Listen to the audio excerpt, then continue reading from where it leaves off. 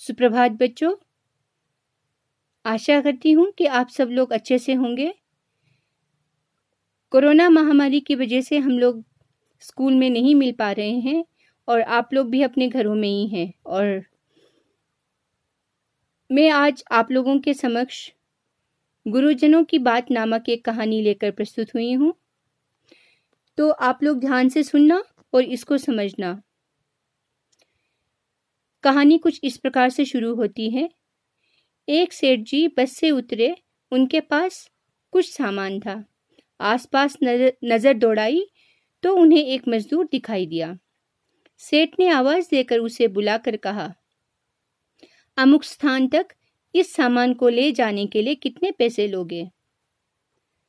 तो मजदूर कहता है, आपकी मर्जी, जो देना हो दे देना, लेकिन मेरी एक शर्त है कि जब मैं सामान लेकर चलूं तो रास्ते में या तो मेरी सुनना या आप सुनाना। सेठ ने डांटकर उसे भगा दिया और किसी अन्य मजदूर को देखने लगे।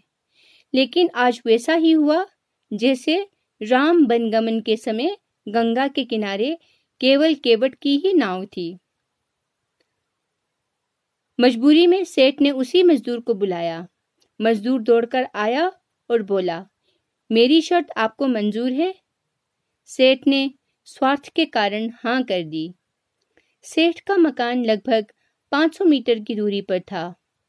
मजदूर सामान उठाकर सेठ के साथ चल दिया और बोला, सेठ जी, आप कुछ सुनाओगे या मैं सुनाऊं?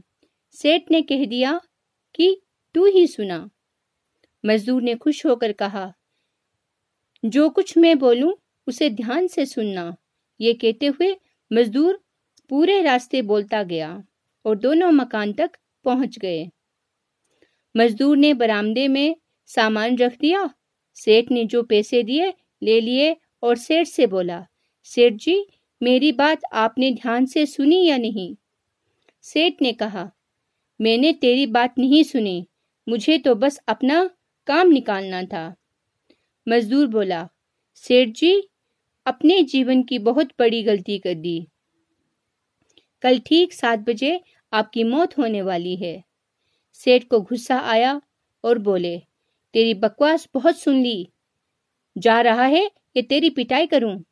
मजदूर बोला, मारो या छोड़ दो, मगर कल शाम को आपकी मौत होनी है। अब भी मेरी बात ध्यान से सुन लो। अब सेठ थोड़ा गंभीर हुआ और बोला, सभी को मरना है। अगर मेरी मौत कल शाम होनी है तो होगी, इसमें मैं क्या कर सकता हूँ? मजदूर बोला, तभी तो कह रहा हूँ कि आप अब भी मेरी बात ध्यान से सुन लो। सेठ सुना, ध्यान देकर सुनूंगा। सेठ ने कहा, ध्यान देकर सुनूंगा। मरने के बाद आप ऊपर जाओगे तो आपसे ये पूछा जाएगा कि हे मनुष्य, पहले पाप का फल भोगोगे या पुण्य का? क्योंकि मनुष्य अपने जीवन में पाप पुण्य दोनों ही करता है। तो आप कह देना कि पाप का फल भुगतने को तैयार हूँ, लेकिन पुण्य का फल आंखों से देखना चाहता हूँ। इतना कहकर मजदूर चला गया। दूसरे दिन ठीक 7 बजे सेठ की मौत हो गई।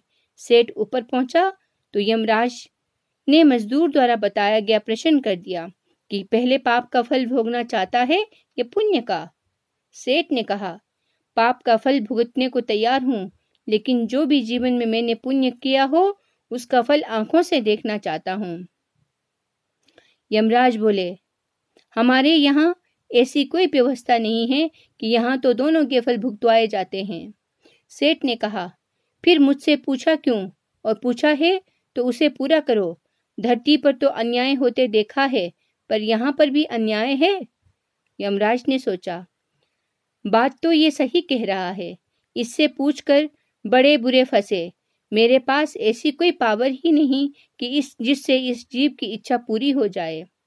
विवश होकर यमराज उस सेठ को ब्रह्मा जी के पास ले गए और पूरी बात बता दी। ब्रह्मा जी ने अपनी पोथी निकालकर सारे पन्ने पलटकर देखा, लेकिन उनको कानून की ऐसी कोई धारा या उपधारा नहीं मिली जिससे जीव की इच्छा पूरी हो सके।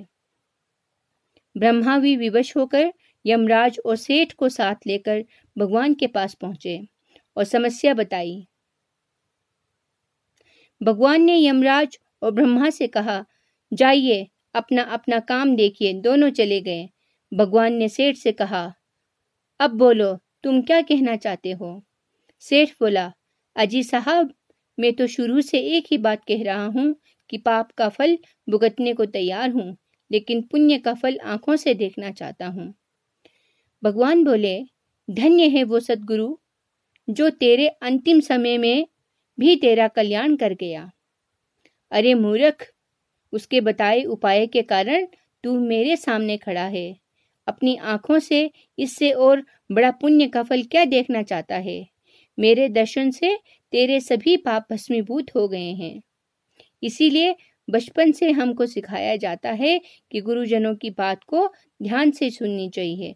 पता नहीं कौन सी बात जीवन में काम आ जाए।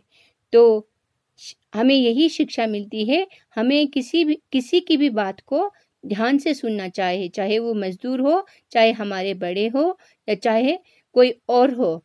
हमें सभी की बातों को ध्यान से सुनना चाहिए और पता नहीं जीवन में कौन सी बात कब किस समय हमें काम आ जाए।